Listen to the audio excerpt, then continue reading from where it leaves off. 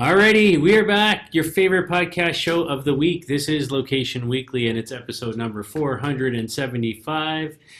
Brianna, how are you? Baseball's back. Baseball's back. The Braves have had some high-scoring games, and yeah, I mean it's a little different, right? But been watching a little bit. You? Yeah, I've watched all the Jays games so far. It was like super brutal because we should have won all three games in the opening series in Tampa, and we only end up winning one. So not good. Not good when you collapse in the eighth and ninth inning with a lead. It's not good. But hey, Yeah. we beat the Nationals yesterday, so I'll take that. Okay. Yeah. Okay.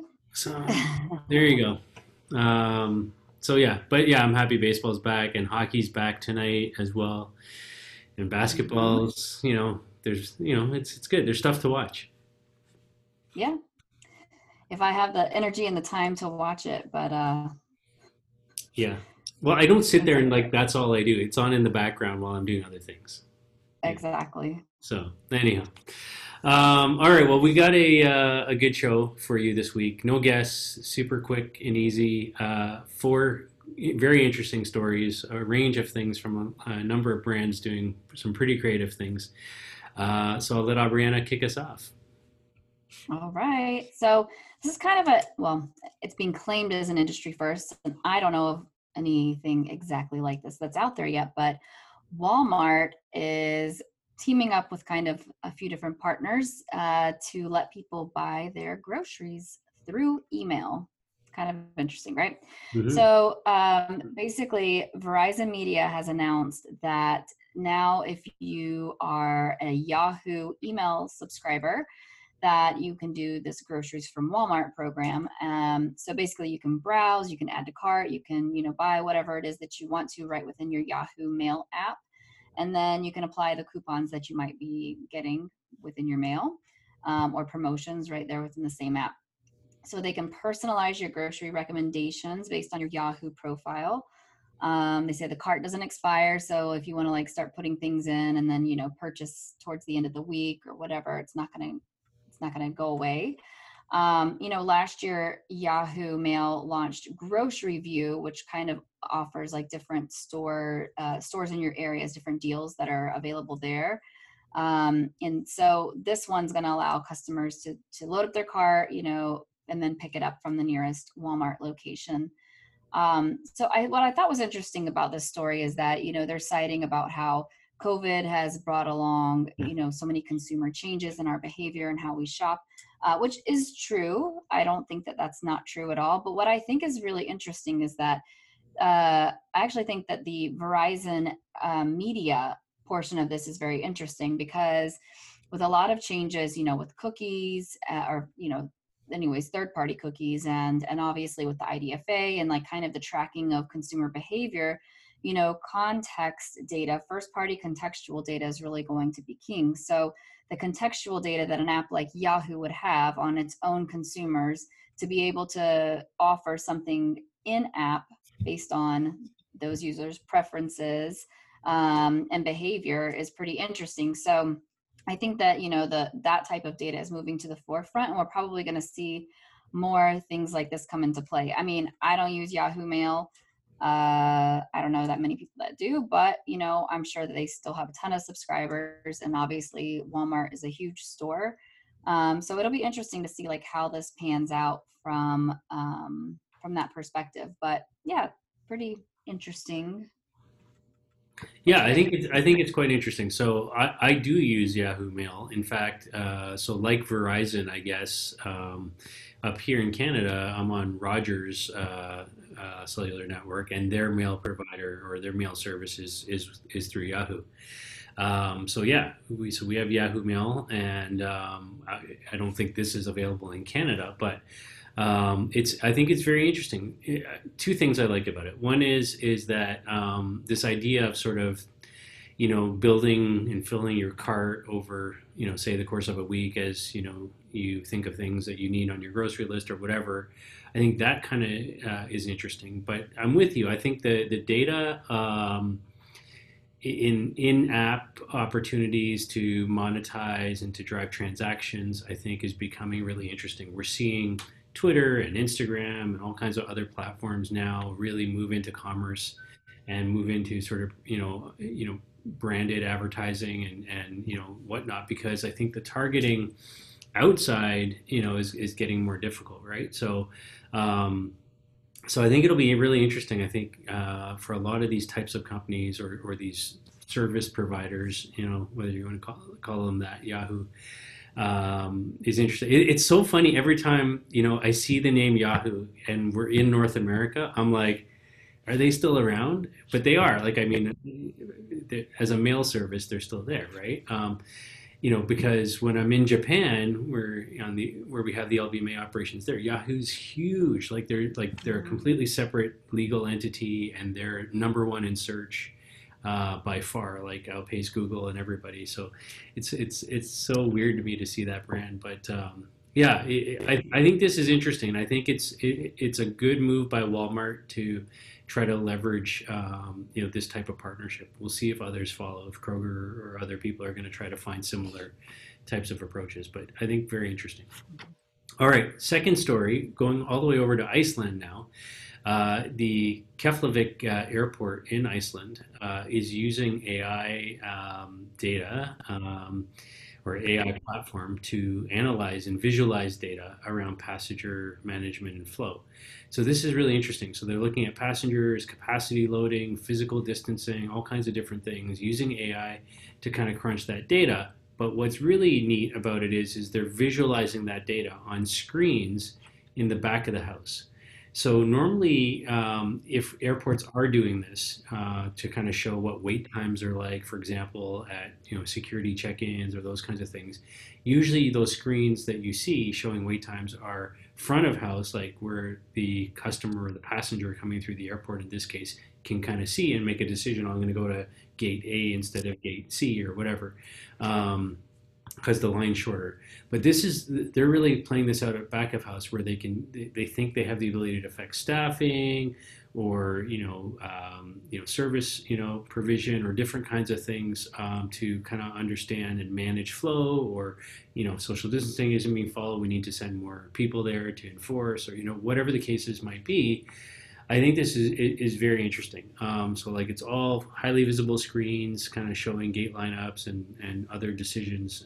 Um, they're using a company called Veovo, I think is how you say it, Veovo. They're a UK-based company that specializes in mass transportation type of data visualizations.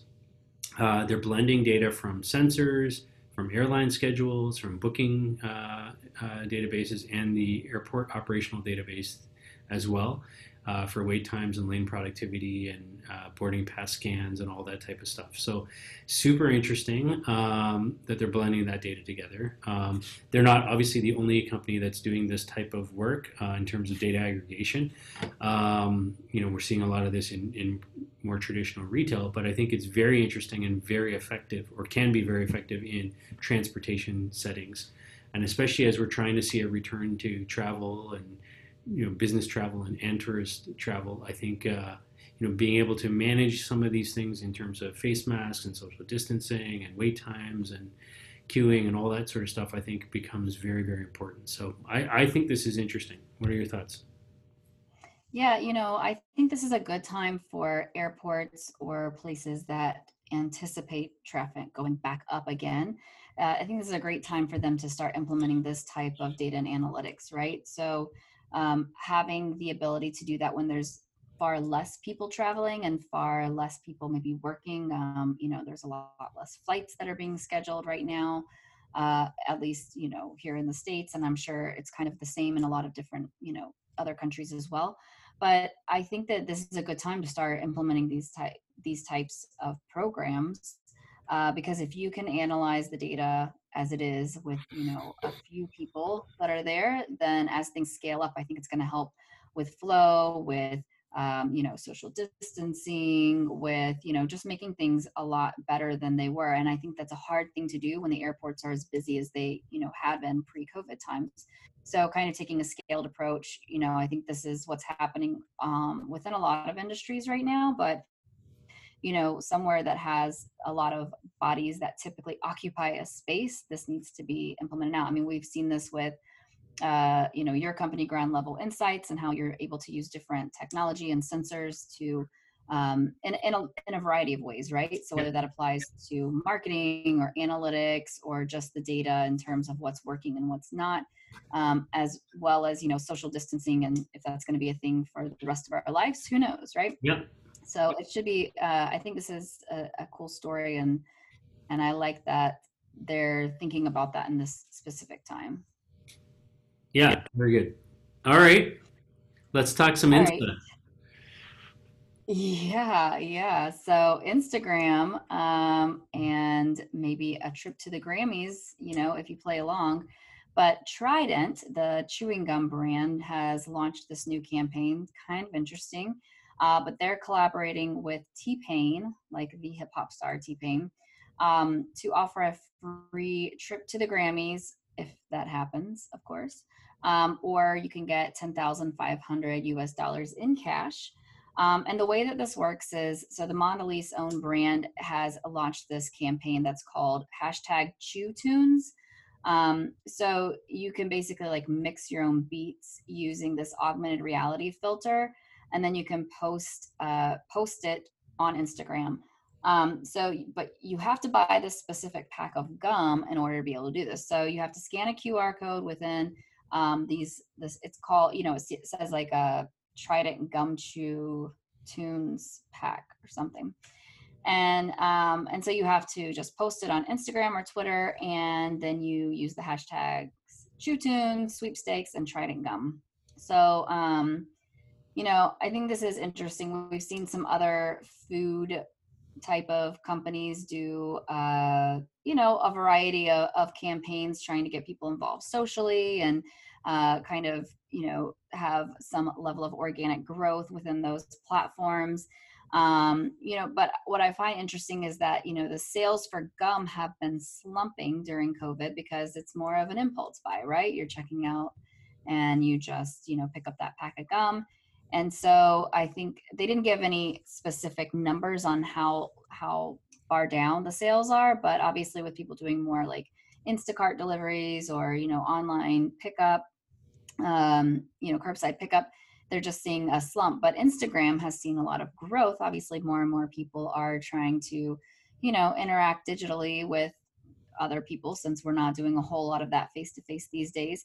And they're forecasting a 14% rise this year. So I think that it's interesting that you're seeing this kind of convergence, right? Like what's declining, what's accelerating, how can we blend those two and maybe sort of help, drive awareness. I mean, the campaign as a whole is nothing super exciting to me personally, but maybe people who love T-Pain and like to chew a lot of gum, this is like right up their alley. We see a lot of things like with TikTok and all of this that become very viral. So something like this could be fun that kind of catches on for a moment. But yeah, so this is going to run through November 1st. So yeah, go buy some gum and make some beats. Yeah. So I like this because I was just talking to my kids the other day, and we were talking about people creating these videos or think they're beatboxers or whatever, like that age group of trying to create content. I'm going to be the next star, whatever it is, right? Especially around music. And so I think like this certainly appeals to a certain age group and category of people who are on Instagram, who like to create content, who like to be seen, whatever it is, right? So I think there's definitely that they're capitalizing on. What I love about this the most, though, is that you need to actually go buy some gum and to scan the thing to start the process, right? So they're actually getting people, out there to go and get their gum. Probably you're going to eat the gum, or chew the gum or whatever, and maybe you'll like it. Maybe that'll be a product for you going forward. So like it's kind of an interesting way to kind of get people socialized, to or sampling their product even, right? In that sense, and paying for it. So that to me is very interesting because often when you see these social campaigns, it doesn't involve a purchase, typically, right? So I like that aspect of it a lot, and I think obviously it's going to create a ton of content for them on Instagram. I also like that they're running this for a significant period of time. It's not just like a 2 week campaign. It's there till November 1st, right? So I think there's a good amount of time for people to kind of get out there and kind of, get involved with this and, maybe get some kind of competition going, between people and, things like that as well. So I think this has got some legs. I like it, and Mondelez, they're always doing some cool things, especially with Oreo. But good to see it on Trident too. There you All go. right. Final story now. Shifting over to Japan and lifestyle brand company over there, Muji, is doing something very interesting. So, you've probably all been to a Muji store, along the way. They've got, very sort of I think of them as like the Japanese version of IKEA, sort of, right? Like they've got kind of that minimalist, sort of low cost, stuff, some nicer things, whatever, but simple. Um, but yeah, very interesting company. And they've got some great stores. We've got some here in Toronto. And but what they're doing is during this COVID time, they are taking their products on the road in a repurposed tourist bus, and they're selling their products to people who live in mountainous areas of Japan that can't get normally to where their stores are. So I think it's super interesting. I saw a similar project about a year ago from Patagonia as well. Kind of going into the rural parts of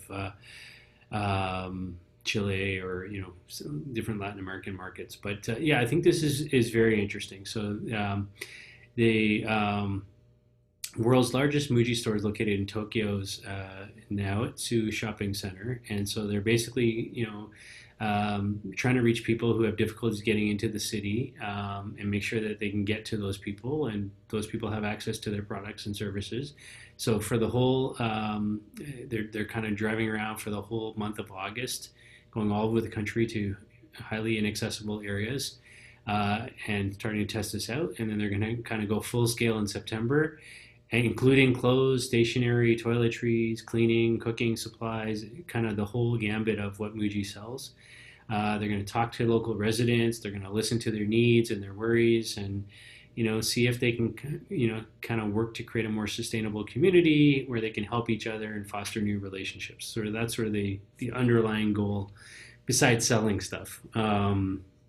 So yeah, I think this is interesting. I think it's always interesting when big brands, big retailers, sort of go into the community and engage. And I'll end my part before I turn it over to you with one similar experience I had here. So I remember a few years back, Lowe's was opening up a new store in my neighborhood. It was the first kind of Lowe's store in the area.